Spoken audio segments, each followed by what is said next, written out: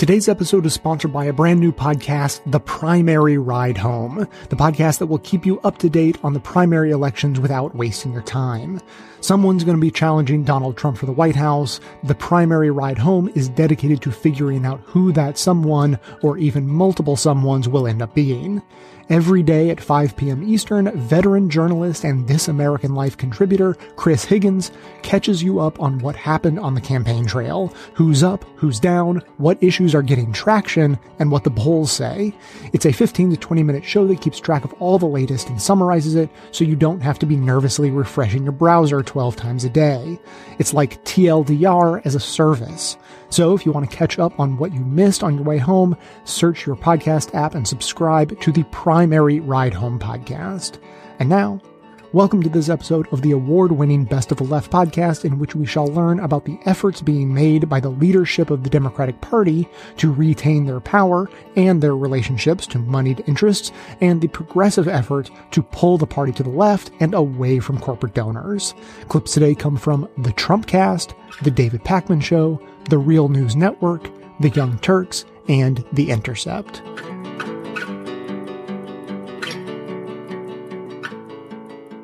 Even if the Republicans have their own set of fractures, they pale in comparison to what we've seen within the Democratic Party. Could you run us through the six wings, as you call them, the six wings of the Democratic Party you recently wrote about? So what I described was what I called the sort of super progressives, which I put Alexandria Ocasio-Cortez, probably is the most notable person in that group. What we define, this is sort of an informal ranking, but we were just sort of define them as people who are pretty liberal on what I'll call economic issues. So let's say Medicare for all, but also pretty liberal on issues that are sort of non-directly economic. So like I use a proxy for that as sort of the people who favor abolishing ICE. So that's super progressives, abolish ICE, Medicare for all. We said kind of very progressives are people who are probably like left on the economic issues like Medicare for all, maybe not as left on the identity cultural issues. So I put Elizabeth Warren and Bernie Sanders in that bucket. We call the next group progressive, but not super or very. So the progressives, we said there's like a new guard of progressives who are liberal on those issues, but maybe not as liberal on economics or cultural issues. We gave Kamala Harris and Beto O'Rourke and Stacey Abrams as among the examples of that. We then had a group we called old guard progressives, which is Nancy Pelosi, Chuck Schumer. And the thing we distinguished there was we were talking about the fact that those people are pretty left on the issues too, but they're pretty focused on electability and the Democrats presenting themselves as acceptable to the middle of the country. And so that ends up making them less liberal sounding than other Democrats. And then we talked about the moderate wing of the party, which we kind of identified as people who are in Congress, mainly in the House. A lot of the members elected in 2018, we said of moderates, people who are going to vote against the liberal wing and kind of are critical of the liberal wing. And there's a lot of new Democrats in that group. And then we finally said conservatives, which is like, I think the most prominent, I would argue, is sort of Joe Manchin of West Virginia, the senator, who is like hostile to abortion rights and pretty conservative on a number of different issues. And so those are the six blocks: super progressives, very progressives, progressive old guard, progressive new guard, moderates, conservatives. Now, one of the central paradoxes facing the Democratic Party as it heads into 2020 is that the party's left wing, what you call these super progressives, are driving the conversation at the moment. All of a sudden, it seems like Alexandria Ocasio-Cortez has taken the role of sort of like a gatekeeper, at least when it comes to the younger generation, the younger vote. And yet, as you point out, and this is very interesting, there are actually very few elected officials who could be considered super progressive. So in a way, this still is a minority within the Democratic Party. Yes, I would argue the people who are sort of abolish ICE, Medicare for all, Green New Deal, that might be 10 members of the House. And maybe, I don't think there's any senator I'd put in that group. I'm not sure there's any governor I'd put in the group as a Democrat. But that said, I think the important thing the left has going for it is it has a lot of aggressive policy ideas and a lot of energy. And so in some ways, the sort of more rightward parts of the Democratic Party don't have those really strong ideas. So a lot of times what you see is the more conservative part of the party says, that's unrealistic. We can't do that. That's not a particularly compelling message. That's not going to drive the argument. So you have one side saying climate change is an existential crisis, and we have this big, bold plan to solve that. And the other side is saying, well, your plan is not realistic enough without necessarily having its own plan. So you have one wing of the party that's driving a lot of the ideas and one wing that's reacting a lot. And whenever you're reacting, you're often in a place where you're not leading the discussion. So it's 10 members of the House. It's a very small percentage of the Democratic majority. How strong is the super progressive clout within the party? In reality, is it an exaggeration, you think, to think of Ocasio-Cortez and her peers as kingmakers during the party's upcoming primary? Yeah, I don't think they're going to be kingmakers. I don't think that, having 10 people endorse you will make that big of a difference. But would I rather have Alexandria Ocasio and Cortez's endorsement or Chuck Schumer's endorsement? I'm not sure. And I think I might rather have Alexandria Ocasio-Cortez's endorsement than Chuck Schumer's, because I think that captures a lot of what's going on in the party right now. Is I do think the young people, the activist wing, can bring you fundraising, can bring enthusiasm for you. So I think there is some usefulness and some excitement to that wing of the party, even if most of necessarily the voters are not really there. I've interviewed a couple of Democratic politicians in the last few weeks, and I've noticed they feel an obligation to either endorse the agenda of these super progressives you're describing, or they tiptoe around any sort of criticism of that platform. Given the undeniable impact that these super progressives have in social media and the news cycle as a whole, even if they are very few in numbers, do you think this could turn into a sort of a tyranny of the minority scenario within the Democratic Party? I mean, it's not like these House members are being held at gunpoint and being asked support the New Deal or New Deal else. I think they have choices. I wouldn't use that framing. But I do think that they are feeling pressured. But again, that's in part because what I would argue is that the kind of Obama view of politics, which is that the Democrats should try to be toward the center and look to work with Republicans, was basically invalidated by 2009 to 2016. The kind of let's have a centrist approach to climate change didn't convince any Republicans to come on board. So I'm not surprised that there was a push for more liberal people to say, why don't we try a more left-wing approach, because compromise is not working anyway. So I think that is not surprising to me, but I think there's sort of a rejection of Obama-ism, if not Obama himself, that I think is really important here.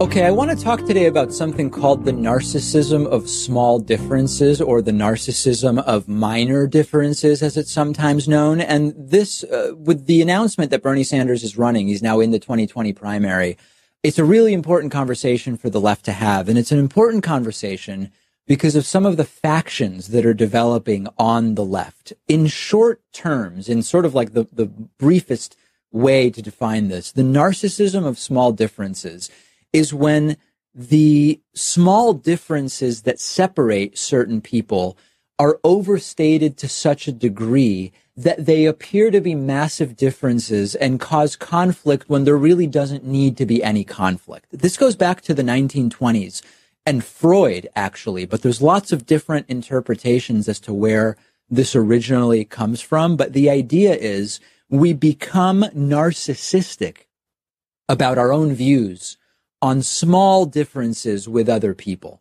Why this exists is open to some interpretation. There's one idea, more from Freud, that there's a kind of satisfaction to humans of an inclination to aggression, a mild inclination to aggression. And if it seems like we agree on 95% of stuff, of political issues, for example, something in us becomes satisfied when we find something we can be aggressive about or hostile about with other people. So we focus disproportionately on the 5% difference rather than the 95% agreement or similarity. Another idea about where the narcissism of small differences comes from is that there's just a kind of general desire to be different. And so when we see that we have a lot in common with someone else, we have a resistance to feeling that we're just like them. So we will find small differences to argue about so that we feel unique. Christopher Hitchens had many interesting commentaries that sort of circled around this idea. The reason that this matters is that when you become consumed by minor differences, things start to become exclusionary. I'm separate from those who have this minor disagreement with me. And we start to focus on the trivial and kind of miss the forest for the trees, to use a metaphor. So let's now look, starting with the 2020 primary, at how this is starting to manifest already. It's a primary, right? So we've got to make a choice between the options. We do have some duty to figure out what are the differences between the candidates. And there are important differences, but then there's also minor differences that are not, practically speaking, super important. Let's look, for example, at Elizabeth Warren and Bernie Sanders. On policy positions, Bernie and Elizabeth Warren are very, very similar in terms of where they've ended up. Now, I've pointed out to you, Elizabeth Warren comes from the center more and has been pulled to the left. Bernie comes from more of a left socialism perspective and has been pulled towards pragmatism. He and Elizabeth Warren have basically ended up in the same place on most policies, not on all. Great. We don't have to go crazy arguing about Warren versus Bernie in the destructive way that I'm already starting to see friends do on Facebook. They're two of the leftmost candidates. They are arguably the two leftmost members of the United States Senate. If either of them won the primary, I would gladly vote for either. Let's not allow narcissism over small differences to cloud that they're not only obviously better than Donald Trump, but they're mostly better than a lot of the other Democratic candidates as well.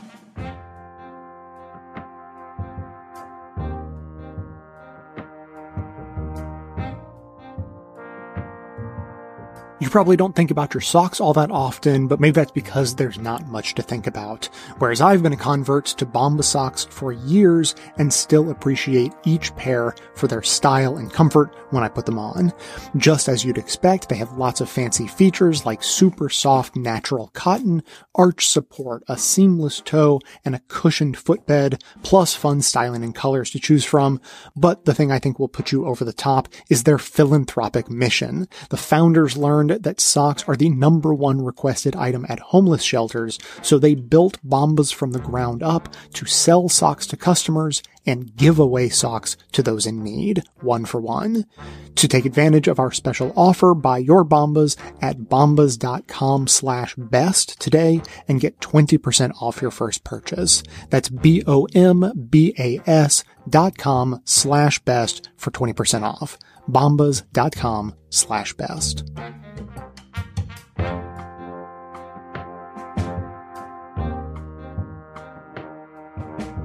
On Saturday, President Obama, speaking about the race for the presidential nomination of the Democratic Party, said progressive candidates, and he seems to think they all are, should be careful how they speak about each other. Here's what he had to say. One of the things I do worry about sometimes among progressives in the United States, maybe it's true here as well, is a certain kind of rigidity where we say, I'm sorry, this is how it's going to be. And then we start sometimes creating what's called a circular firing squad, where you start shooting at your allies because one of them is straying from purity on the issues. And when that happens, typically the overall effort and movement weakens. So now joining us to talk about President Obama's caution to progressives is Dr. Gerald Horne. Dr. Horne teaches at the University of Houston. He's the author of many books, including most recently Storming the Heavens and the Apocalypse of Settler Colonialism. Thanks for joining us, Gerald. Thank you for inviting me. So President Obama wants progressives to be careful. What did you make of that? Well, I think he's reacting to a number of events. Number one, he's been criticized for being silent as his vice president, Joseph Biden, comes under attack for his repetitive and frequent violations of the personal space of women over the years and over the decades. Mr. Obama has been eerily silent in coming to Mr. Biden's defense, and I think that rather elliptical comment that you just played in some ways is a response to that.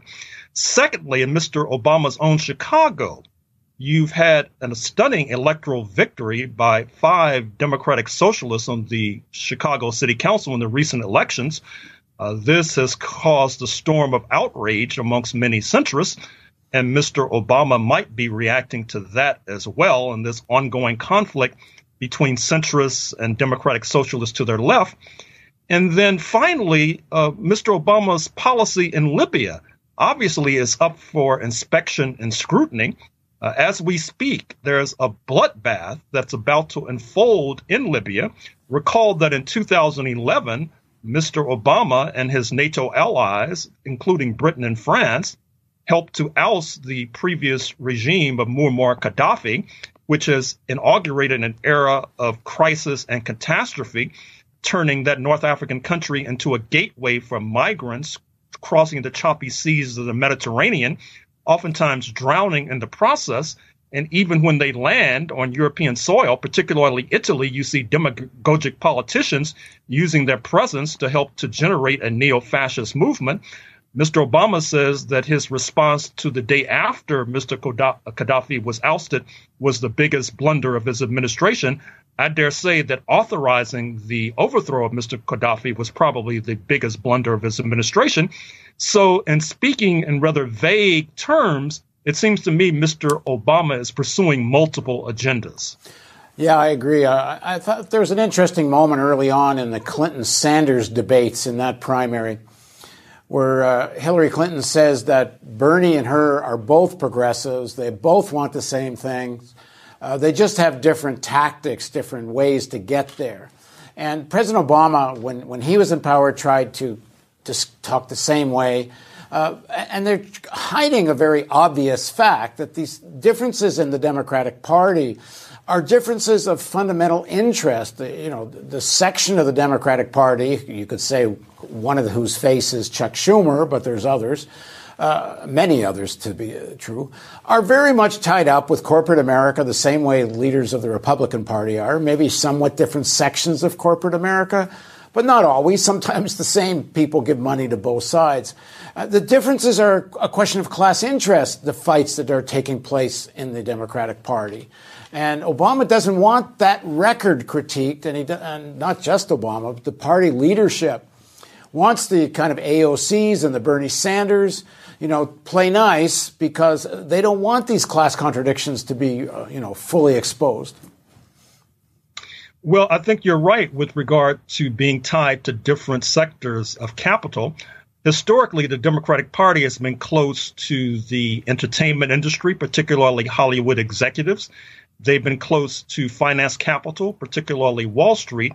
Republicans oftentimes have been closer to manufacturing and those who employ labor, with those unionized workers that they employ oftentimes being supportive of the Democratic Party in turn. The question is, how long can this system continue to last and persist, particularly given the strain that it's coming under, given the rise of the juggernaut known as the People's Republic of China? I paid very close and careful attention to a recent statement by Ray Dalio of Connecticut, a billionaire hedge fund manager, one of the not only 1%, but the 1/2 of 1%, who said, and I was rather stunned to see this, that the United States system of capitalism may no longer be sustainable, and that those like himself are basically courting the risk and danger of revolution unless something changes rather quickly. He suggested, among other things, and this was not high on his list, higher taxes on people like himself. But I'm afraid to say that that's going to have to bubble up from the grassroots, and we should not be depending upon the 1% to tax themselves at a higher rate. Yeah, he did 60 Minutes did a profile of him just the past Sunday where he said essentially those things. There is a fine line, though, for people like Sanders and others who are, I would say, are, in terms of their policies, progressive, where I think people that are often called corporate Democrats, I don't think are very progressive. Of course, that label progressive starts to be meaningless when practically everybody is claiming it. But there is a fine line that actually progressive candidates have to walk here, which is, yes, they need to fight for the nomination. And let's say Bernie is the leader of this progressive charge. It seems like certainly at this point he is. Maybe it becomes Warren, but it sure looks like it's going to be Bernie. But if he doesn't win, he said himself the priority is defeating Trump. He may have to go out and do what he did with Hillary. He may have to go and campaign for somebody who is, in fact, a corporate Democrat in order to defeat Trump. So how do they play that game? Because to differentiate himself in the primary, he needs to critique these policies of the corporate Democrats. Oh, I think that Senator Sanders will be on point in terms of critiquing the 1%. Whether or not he'll be critiquing those within the Democratic Party who reflect the 1% is another question altogether. But recall that Mr. Sanders only caucuses with the Democrats in the U.S. Congress. He does not necessarily consider himself to be a card-carrying member of the Democratic Party, which gives him a bit more flexibility when it comes to going after some of his comrades like AOC, Congresswoman Ocasio-Cortez, is doing as we speak. And in any case, we're going to have to keep a very close and careful eye on Mr. Trump's attempt to keep his tax return shrouded. The latest news is that in New York State, and of course he's a resident of New York State, legislation is about to be passed which would allow Albany, the state legislature, to inspect his state returns, which then provides an opening to inspect his federal returns. And I'm not sure what might shake the confidence of 63 million Trump voters, but certainly exposing him as not being a billionaire or perhaps being a skinflint and not contributing to charity may serve to chip away at his support, providing a further opening for Senator Sanders if he's the nominee for U.S. president in 2020. Now, the point you were making about him indirectly coming out in defense of Biden in this speech of his, perhaps it's also that if Biden gets over this sort of Me Too moment and continues his run, it sounds like he's going to, doesn't Sanders, in his critique of Biden, have to critique the Obama record? And is that partly what Obama is saying? Don't go after my record because that will be the circular firing squad. Well, I don't think that Senator Sanders will have any hesitation in terms of critiquing the Obama record. If he does, I'm sure that his left-wing supporters will light a fire under him and push him forward onto that agenda, into that circle. Because I do think that there needs to be a reckoning with regard to the years between 2008 and 2016, how people like Senator Biden and then Vice President Biden helped to pave the way for the rise of Donald J. Trump. Senator Biden, in terms of his lackadaisical approach to Clarence Thomas during the Anita Hill hearings. Senator Biden, in terms of his stern and staunch opposition to busing for school desegregation in the state of Delaware. Senator Biden, with regard to his full-throated support for the crime bill, which locked up a generation of African-American youth in particular. And so I'm not really that concerned about Senator Sanders going after that record, although perhaps I'm wrong.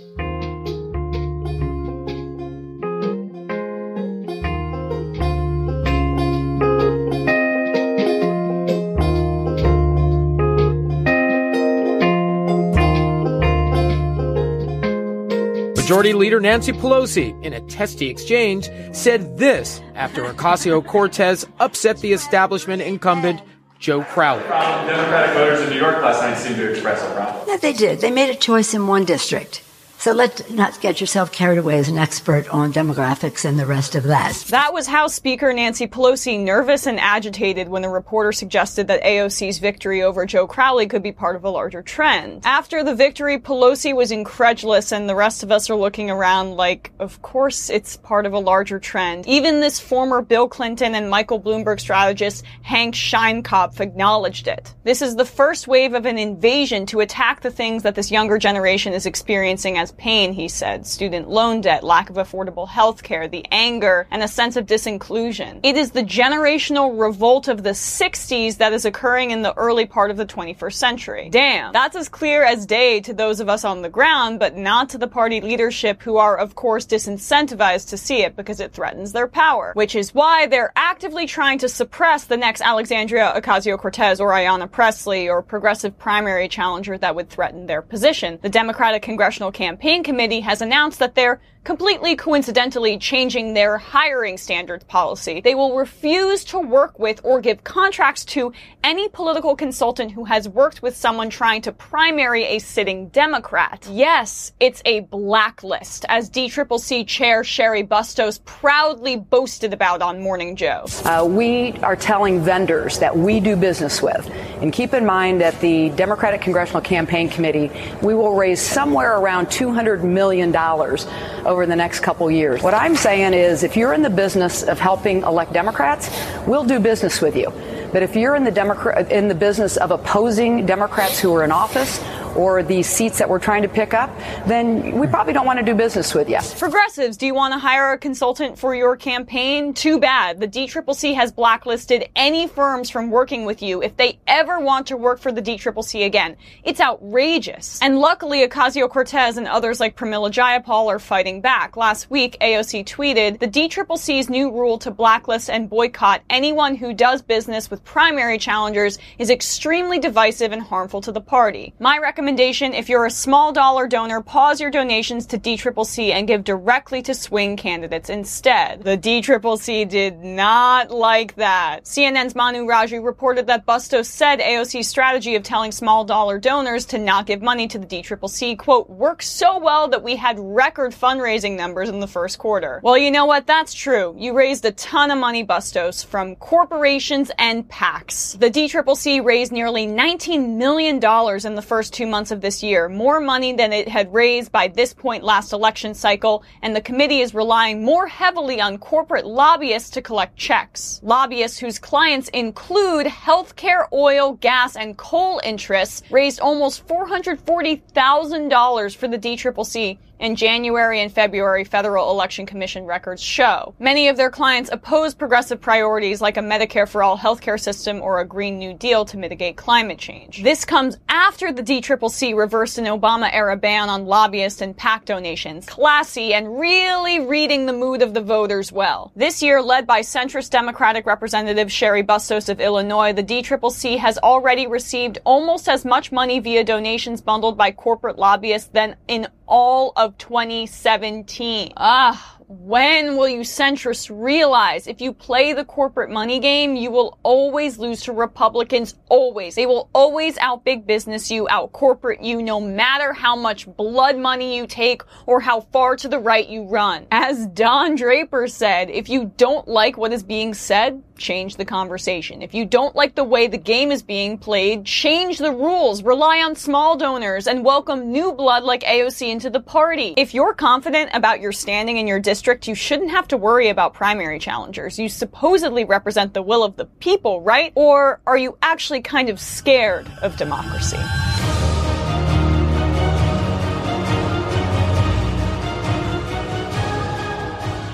In our last few minutes, I just got to talk 2020 with you. Okay. Some people hate the horse race. I unabashedly love it.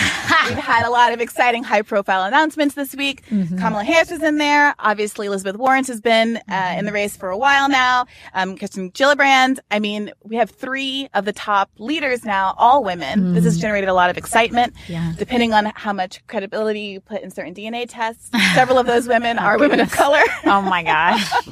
So the question becomes, what are we looking for? What are our kind of priorities in this race? I have been, noticing a lot of excitement around the idea of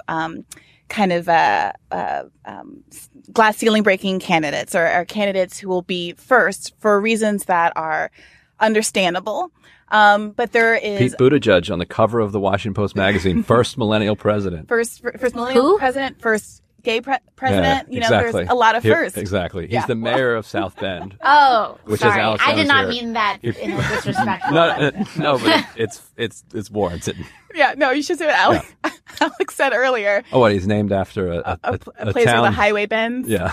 I mean, I don't know. So he could be great. He could be great. He could be great. But the question becomes, in that profile, there was nary a mention of any policy. So the question becomes, there seems to be this division between candidates where identity is being emphasized and candidates where policy is being emphasized. And I think that what a lot of people are really attracted to about you is that you're a candidate or a representative now who is able to merge the two in a way that fulfills a lot of people's interest. So I'm curious about you.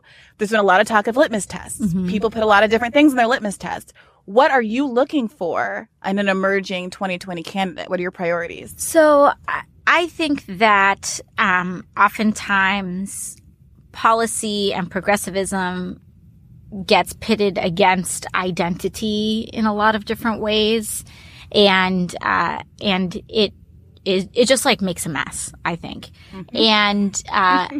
And for me, I think it's important on one side, for the progressive side, to not ignore the power of identity, because I know when I was running my race in the very beginning, I was running with a very strong progressive base and a very strong progressive coalition, but that alone was not enough to take me over the top. Mm-hmm. And it was when I really leaned in on this broader message and crafted a progressive message that was rooted in my life story, that we were able to really capture a much wider electorate, even though my progressive message was still the same.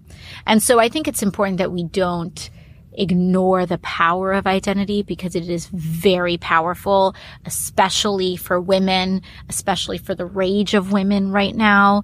It is, Rebecca Traister has written about this. It's like, women's rage is a very potent political force, and it changes things on the right and the left. It was primarily these women back in the 1940s, 50s, and 60s. It was primarily these white women who were supporting the Ku Klux Klan that got all of these statues erected in the South that are being taken down today, that people think were erected around the time of the Civil War. Right. And so it's a very potent political force on both sides of the aisle. And so I think it's something that we shouldn't ignore. I think it's great that we have multiple female presidential candidates, so there's not the woman running, and then it's like, oh my God, So I'm very excited about there being multiple women across that can represent different parts of the political spectrum on the left. So that's something that I'm thankful for, because it means that we don't get boxed in as one belief. And so I think that's really good. I am a horse race hater. I hate them. I'm like, don't ask me until the day before the New York primary. It's like how I feel. But I do think that obviously from maybe not obviously, but I think it's pretty obvious. Like, what we're trying to do is frame the debate and the conversation that we're going to be happening that we're going to be having in the next 2 years, regardless of what that candidate is. So I do not think that for the future of humanity and for our country to continue to prosper, that we cannot have another presidential cycle where climate change is not being asked about at almost every debate. And that includes the role of fossil fuel industries, and that includes the role of a broad spectrum of issues. And so I think that climate change needs to not be a nice thing for us to talk about, but it needs to be a critical thing for us to talk about. Of course, it would be amazing to see Green New Deal talked about. And it's starting to. And so that's really exciting. But I think it's less a hard litmus test on the specific issue and more a litmus test on framing. Mm-hmm. So I do not think that the 2020 candidate can afford to not have an intersectional message that weaves the story of race and class.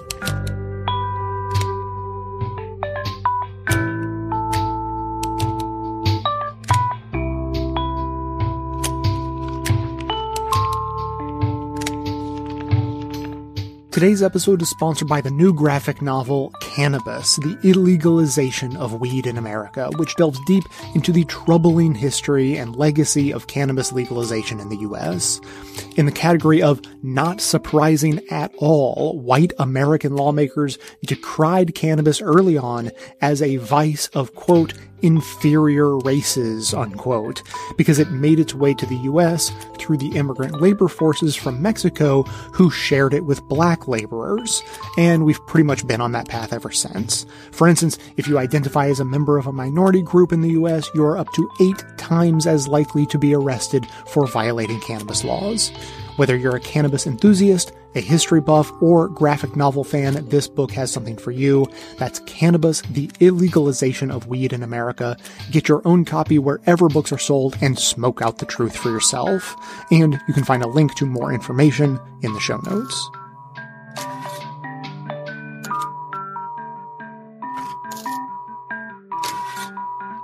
The way that Israel has acted, especially under the Netanyahu government, but throughout its 70 years, but especially in the last decade, has made a lot of people who support Israel it makes it very difficult to support Israel. And if you're a liberal and you believe in equality and you believe in social justice, many people have been saying this for years, it becomes increasingly impossible to be both a liberal in America and supportive of Israel. The human rights violations are just too apparent. The inequalities in the system of government within 67 Israel is apparent. So Democrats will increasingly be forced to decide, and the Republicans are actually forcing them to decide. And in that sense, it's actually a very good phenomenon that we're seeing right now, because you can no longer stay neutral on this issue. That's a very interesting analysis, I think. Now let me just point out, you quote in your article Minnesota Democratic Congresswoman Betty McCollum, and let me just, the quote's on the screen, but let me kind of read this for people. The right-wing extremist government of Benjamin Netanyahu and its apartheid-like policies are at the core of what is alienating Democrats and a growing number of Americans. Now, and she authored a bill, as you wrote about in the last session, that to prevent U.S. military aid from going to Israel, subsidizing abuse of Palestinian children. So this to me is really interesting. Plus, she represents what's known as a pivot district, which went for Obama, then went for Trump, and then went for Democrats for Congress. So politically, this says a lot to me. And I wonder what your thoughts are on that.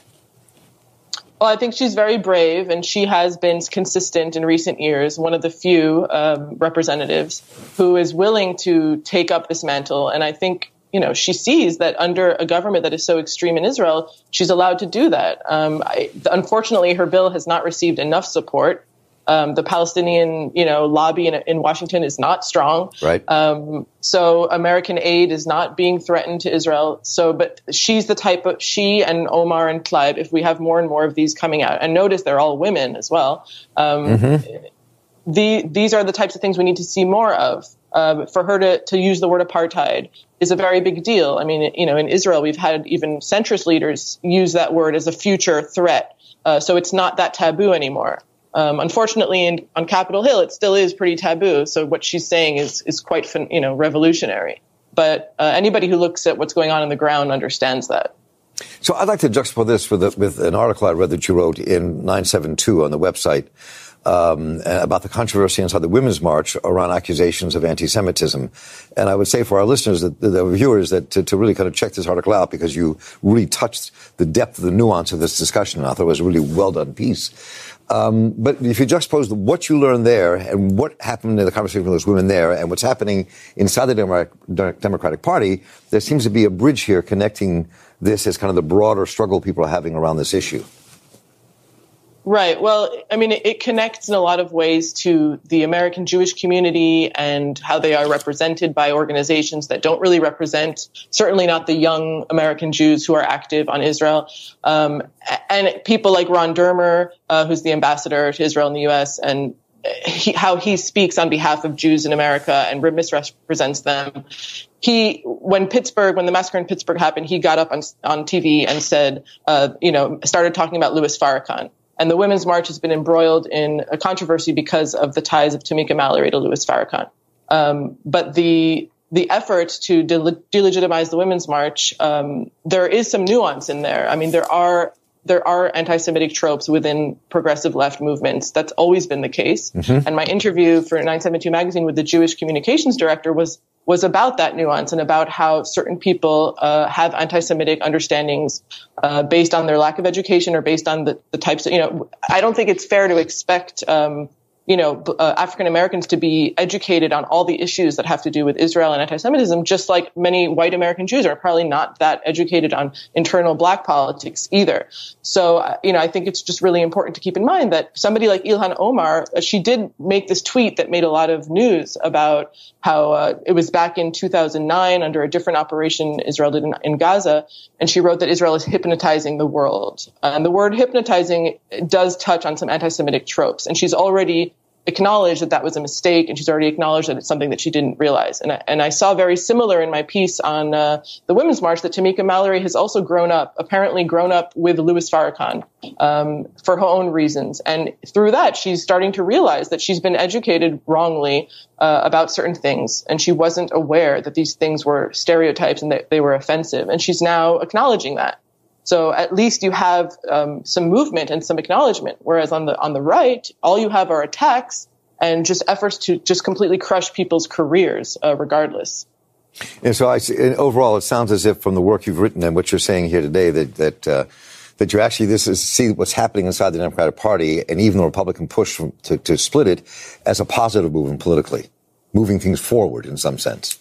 Yes, because the alternative is a status quo in which Israel continues to do as it pleases. And there was actually a report yesterday that settlement growth since Trump took the White House has just flourished, and that the gates have been opened. Israel acts with complete impunity. So until people start to call it out, nothing will change. And that might mean that some people will have to risk their careers and their legitimacy to get there.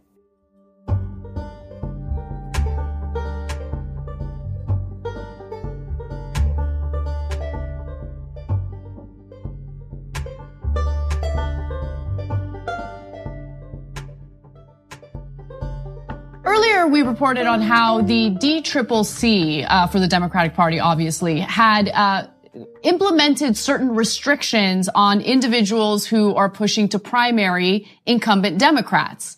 Now, the reaction is interesting because now you have progressives who are actually willing to fight back against establishment Democrats. Now, before we get to that, I just want to note that the person at the heart of this is the head of the DCCC. Her name is Cheri Bustos, and you're about to hear from her on Morning Joe and the rationale behind these new restrictions. Take a look.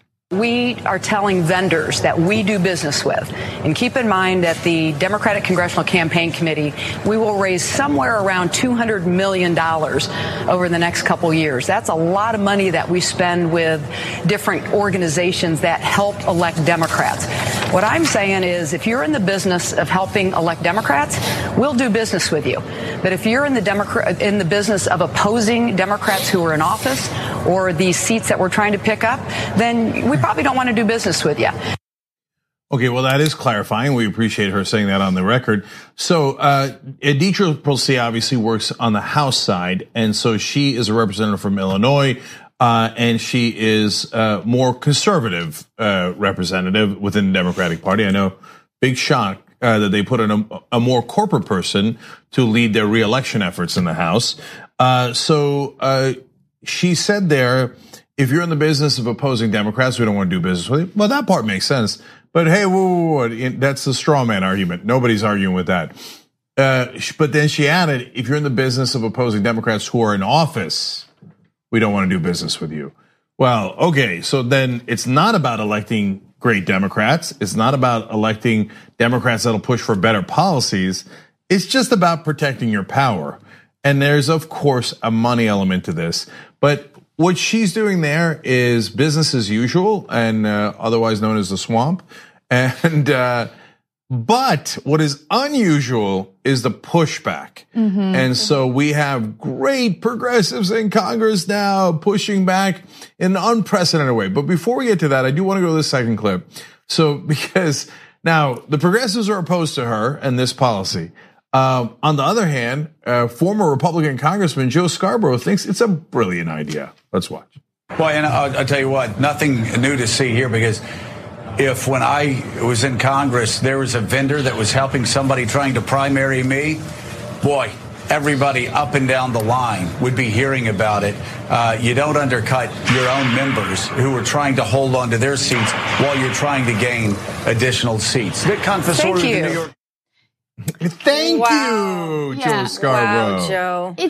It's amazing how much they flaunt their sense of entitlement, right? Yes. Because that's really what this is. It's undemocratic, small d, and it shows a level of entitlement that should not be allowable, that should not be applauded. No one should be proud of it. And Joe Scarborough is so proud of that sense of entitlement. No, if you are, simply because you're a Democrat doesn't mean that you're representing Democratic voters in that district, as we've seen over and over and over again. That's the reason why AOC was able to pull off this stunning upset, because she actually reached out to the people in this district who felt that Crowley was not representing them. And so what happened in that race was, in my opinion, the epitome of democracy, regardless of which party it is or whether or not it's, a disagreement within the party.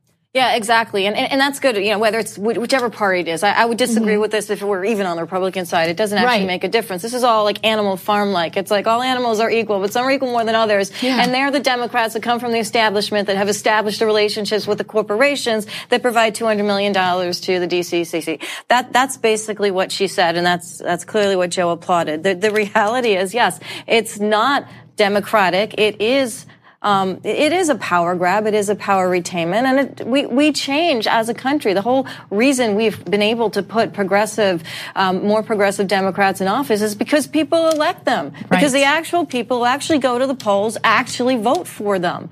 That's the entire point of why we even have, that's the point of why we should have representatives in Washington representing the people that voted them into those positions. Exactly. So we're going to get to the fight back against this idea in a second, led by wonderful, not just progressives, but really American heroes, in my opinion. So we'll get to that in 1 second. But I want to make a couple of notes here on what you just saw.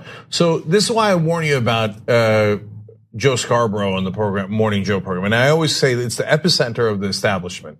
And so, yeah, the establishment is not happy with Donald Trump either.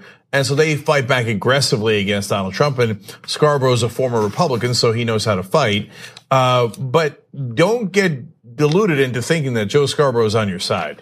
He ain't on your side. He's on the side of the establishment, the status quo, and keeping the elite and powerful. And he showed out there like, how dare they ever challenge someone who's already in power? And then Sherry Bustos on the Democratic side is like, thank you, yes, right?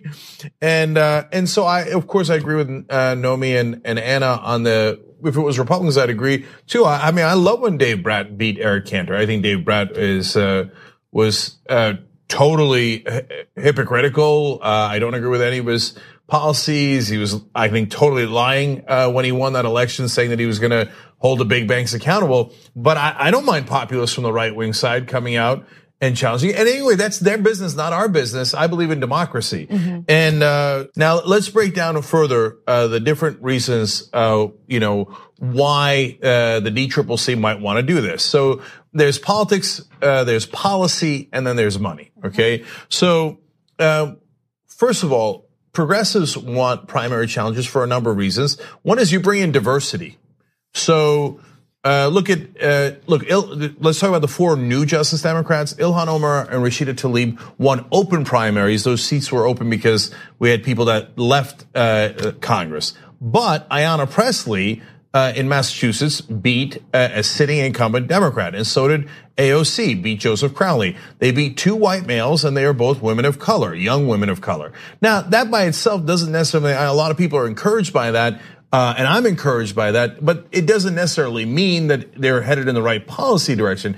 In their case, they are. Okay, they're very, very progressive, and more progressive than the people that they defeated in their primaries. But what it does mean for sure is it allows for different people to actually enter Congress. Because if you freeze the current situation wherever it is, well, it will give power to the people who already had power. Mm-hmm. So some of these folks were elected decades ago, 10, 20, 30, 40 years ago. So if you say, no, that's it, we're cutting off access, especially in the Democratic Party, what you are saying is we are going to further empower a lot of the white males that are already in charge. Now, the Democratic Party is way better than the Republican Party. It's not just white males, but those are the folks who had power also in the Democratic Party for all this time. So it's great to have new blood coming in. And so this is systematically discriminating against people of color, younger people, and women overall. And so that's why the DCCC threw in like a cover in the second half of their announcement. They were like, plus we want diversity in consultants. Like, come on, it's so obvious what you're doing. But policy-wise, the DCCC is basically planting their flag and going, and this has been true for a long time, we don't care about policy. You're progressive, you're not like getting bigger progressive wins. They don't care at all. Right, okay. right. Whereas for progressives, that's the most important thing. Why do we back AOC or Pramila Jayapal or Ro Khanna? Because they actually want to get Medicare for all, Green New Deal, the things that we care about. I mean, Pramila Jayapal and Rashida Tlaib are not my aunts. They're not my cousins. They're not my nieces. None of us are related to them. We care about them because they fight for policy positions. So we get on the Republicans' case because they do whatever they can to avoid standing up for policies that are actually popular with voters. And the way that they do it and the way that they keep winning elections is they'll redraw districts, they'll gerrymander, they'll try to pass these ridiculous voter ID laws, whatever they can to rig the system in their favor. That way they don't have to really stand for policies that are popular with the American people. We criticize Republicans for that, but in this case, we should criticize establishment Democrats because they're essentially doing the same thing. I mean, they're doing it within their party. They're not doing it to rig the system against Republicans in this case. But Democrats are real good at eating their own, like going after their own. But my point is like, they don't want to have to stand for the policies. Cenk is absolutely right. They don't want to have the tough conversations about income inequality, wealth inequality, because those are the conversations that make the donors uncomfortable. That's right. And so again, just rig the system in your favor. That way you don't have to get challenged by primary challengers.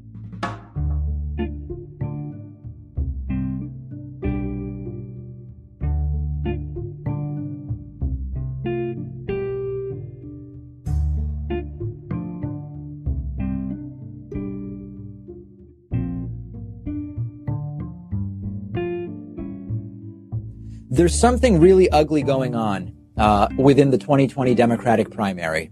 And I have to tell you about it. If I didn't, I'd be doing you a disservice.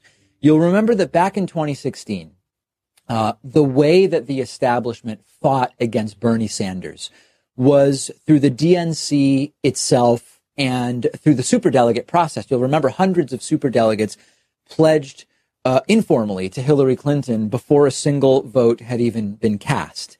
They claim that they've fixed the superdelegate issue since 2016, even though it doesn't even really seem like it was broken in 2016 as far as they're concerned. It worked exactly as designed to prop up the candidate that is sort of approved by the Democratic establishment, what I call Democrats Incorporated. That was 2016.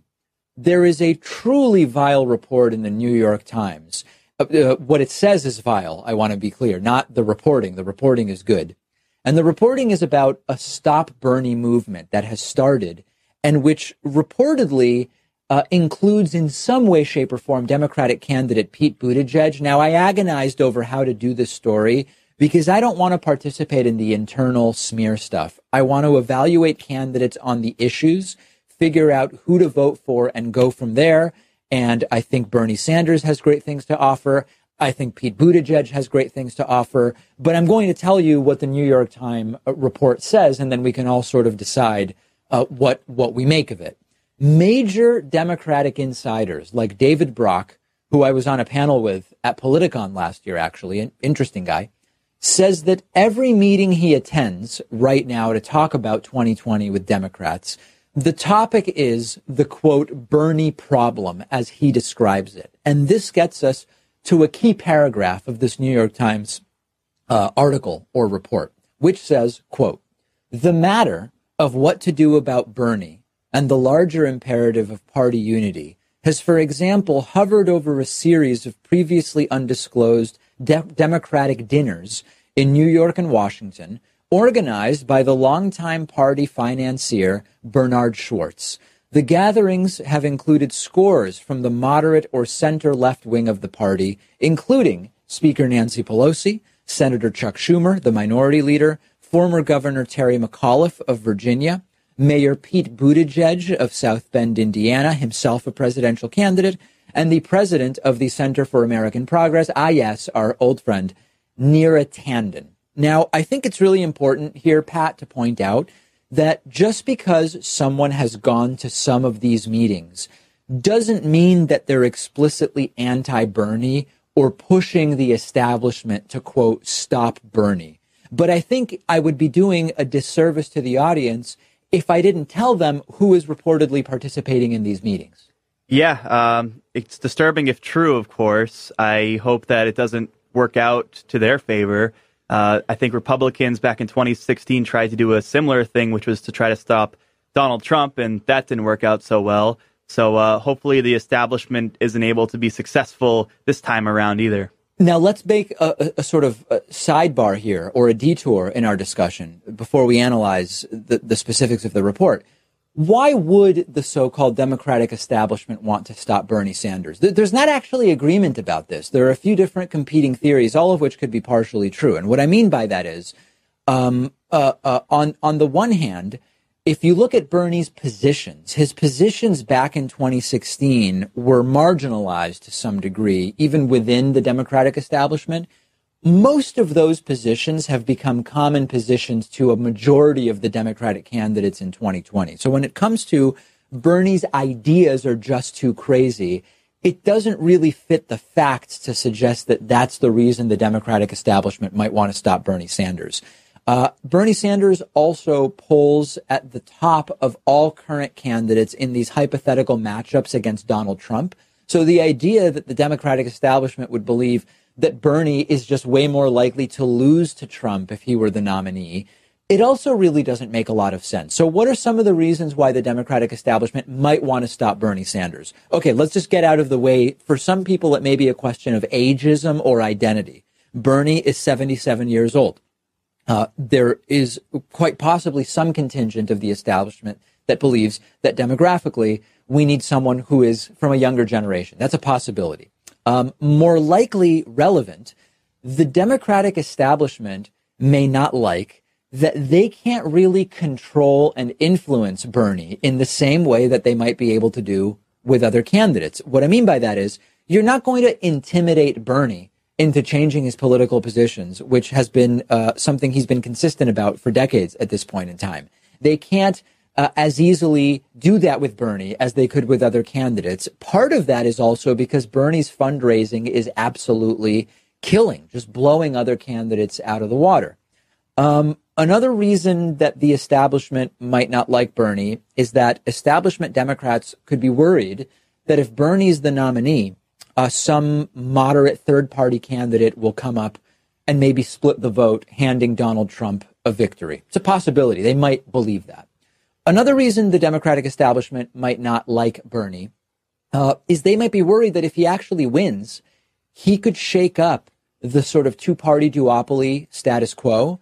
And in general, in duopoly party politics in the United States of America, there is a major bias towards the status quo. What I mean by that is that both sides are advocating for the platforms that they've identified are their platforms, Republicans and Democrats, in the same way that there was Republican concern about Donald Trump, that even though, yes, he's a Republican and we don't like Hillary, he could be a Republican that we can't control in the same way. He could go off script and really challenge what we consider to be the important tenets of the Republican platform. In that same way, Democrats, Inc., corporate Democrats, establishment Democrats, also want to push their platform, but within this sort of established, these established confines of how that two-party duopoly is supposed to operate. Now, let's get to the analysis. This is a disaster. I mean, there's just no other way to say it. If indeed this what to do about Bernie, stop Bernie movement is gaining the type of traction that the New York Times article claim it is, history tells us that movements around being anti-X rather than pro-Y often fail in modern politics, particularly when the left does it. 2004, John Kerry. It was way too much about not Bush, get Bush out, and Kerry ultimately lost, although possibly due to foul play in Ohio. I think it's important to mention that.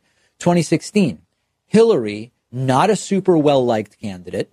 The big thing was we can't let Trump win. Hillary is not Trump. And again, not great results, although we're talking about 77,000 votes in 3 states making the difference. I've been saying about 2020 for nearly 2 years now, just being anti-Trump is not a platform.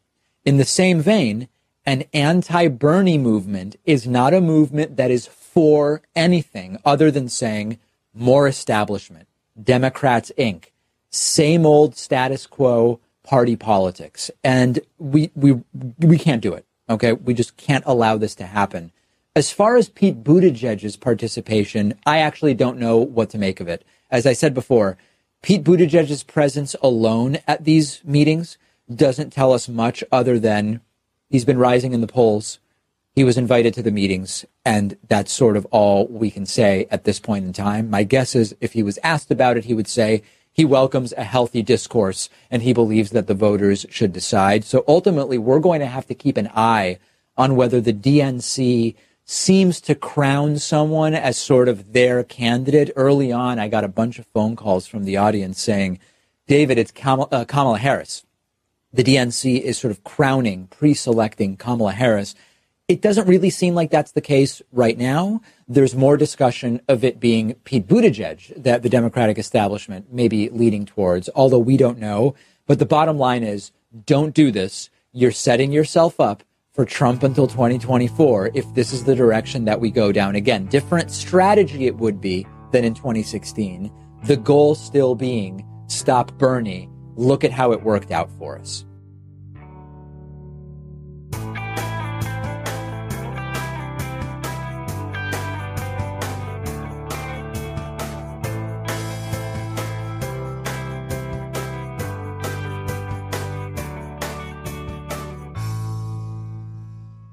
We've just heard clips today, starting with the Trump cast, looking at the 6 wings of the Democratic Party and which one has the energy. The David Pakman Show warned against the narcissism of small differences, while the Real News Network pushed back against Barack Obama's warnings about progressives criticizing conservative Democrats. The Young Turks laid out the terrible new strategy from the DCCC to blacklist any consulting firms who work for insurgent progressives. The Intercept spoke with AOC about her thoughts on a good 2020 presidential candidate. The Real News looked at how the changing politics of the Israel issue is dividing the Democratic Party. The Young Turks held a discussion about the politics and repercussions of the DCCC blacklist. Most importantly, that any attempt to prevent more progressives from getting elected will de facto result in preventing more women and people of color from running as well.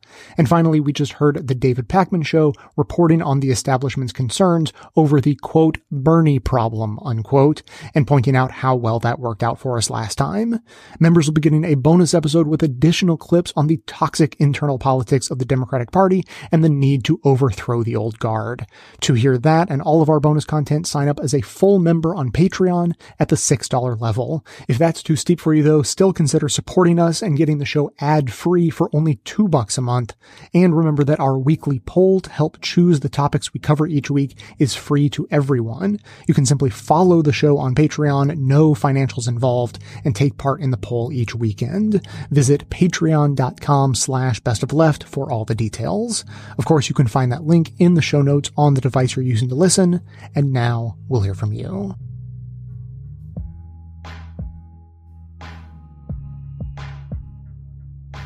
Hi, Jay. I'm Bud from Boise. I'm a long-time listener. I was listening to the end of episode 1263 where you explain how healthcare insurance became tied with employment in the U.S. during the Second World War. It occurred to me as you explained that power was once more taken away from the worker by our own government. It may seem like a wash because the government restricted wages on the employer's side, but the employer still had an out. They could offer health insurance. Meanwhile, less valued jobs still had low wages, and many of those same employers didn't offer health insurance on top of it. It's funny that the government can freeze wages, but they're awfully hesitant to demand employers increase them. That's all I had to say. Keep up the good work. Stay awesome.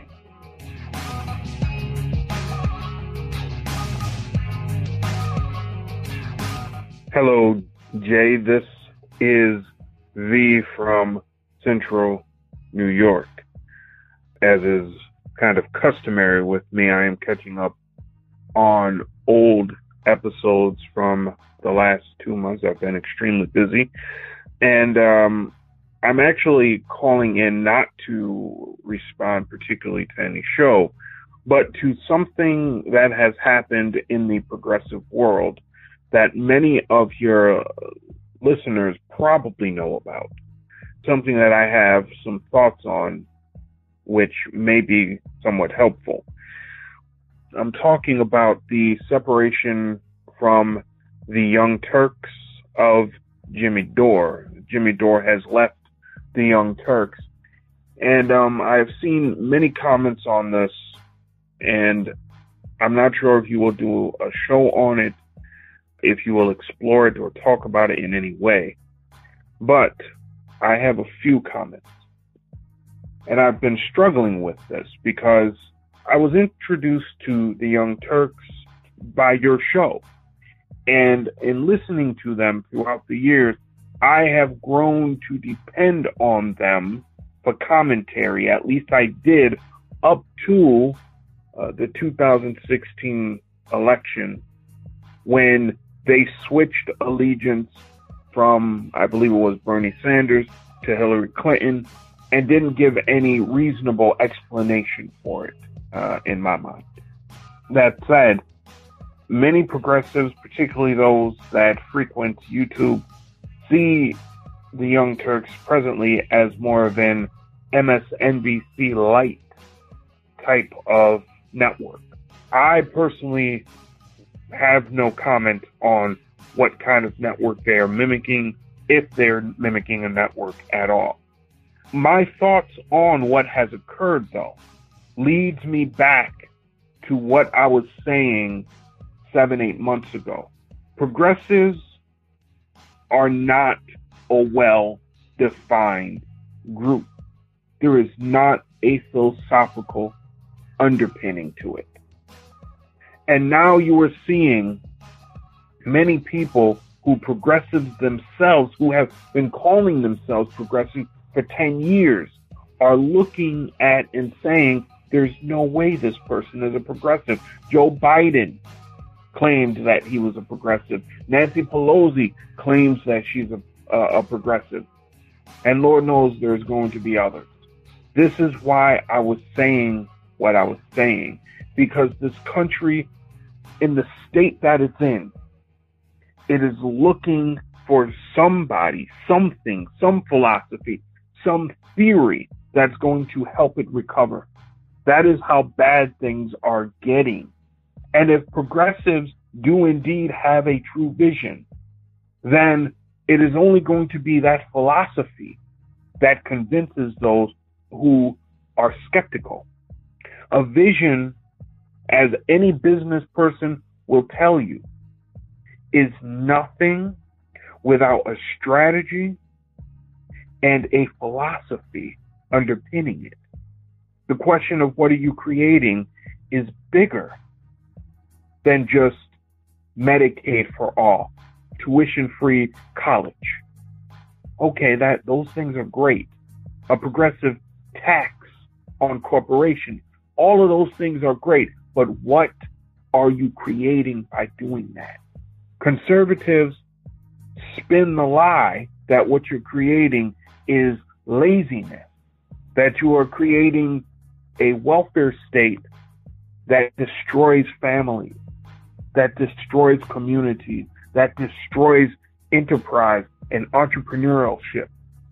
They spin that lie because there is no philosophy that you can point to and say, no, this is what we're creating from the ground up. The vision is in the air. That's the sky. That's the canopy. The philosophy, along with the strategy, forms everything beneath it. And what you are seeing now with TYT, what you're seeing with Jimmy Dore, is the beginning of a fracturing of progressivism. Unless you develop these things that will unify people at a core level. Thank you very much for your work. Sorry that it was long, and keep it up. We do need it. Peace.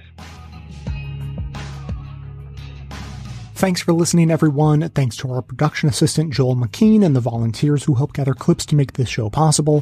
Thanks to Amanda Hoffman for all of her work on our social media outlets and activism segments. And thanks to all those who called into the voicemail line. If you'd like to leave a comment or question of your own to be played on the show, you can simply record a message at 202-999-3991. Now, to respond to V today, in rare form, we're going to disagree a little bit, I think. And he said a lot, so I could take this in a lot of different directions, but let's focus on the Jimmy Dore versus TYT split and use it as a lens through which to see the progressive movement and the Democratic Party and the sort of whole mishmash together. And V, I think, was sort of implying that this split, and if you don't know the details of it, it doesn't really matter that much, but he was sort of implying that it shows a split in the ideology of progressivism. It shows a lack of core beliefs for progressivism. And I don't think that's true. I don't think that's what it's indicating. I think that the split between Jimmy Dore, who used to work with the TYT network, and the rest of the TYT network says a lot less about ideology and a lot more about strategy, because they agree so broadly on so many issues that the differences between them really come down to how they attempt to achieve those goals. And so at its core, I think the difference is between sort of blind idealism and strategic idealism. I honestly think, from everything I've heard from Jimmy Dore, I used to listen to him very consistently for years and years. He took a big turn during the primaries and the election in 2015 and 2016. And he basically turned away from thoughtful strategy as part of his idea of how to achieve his goals.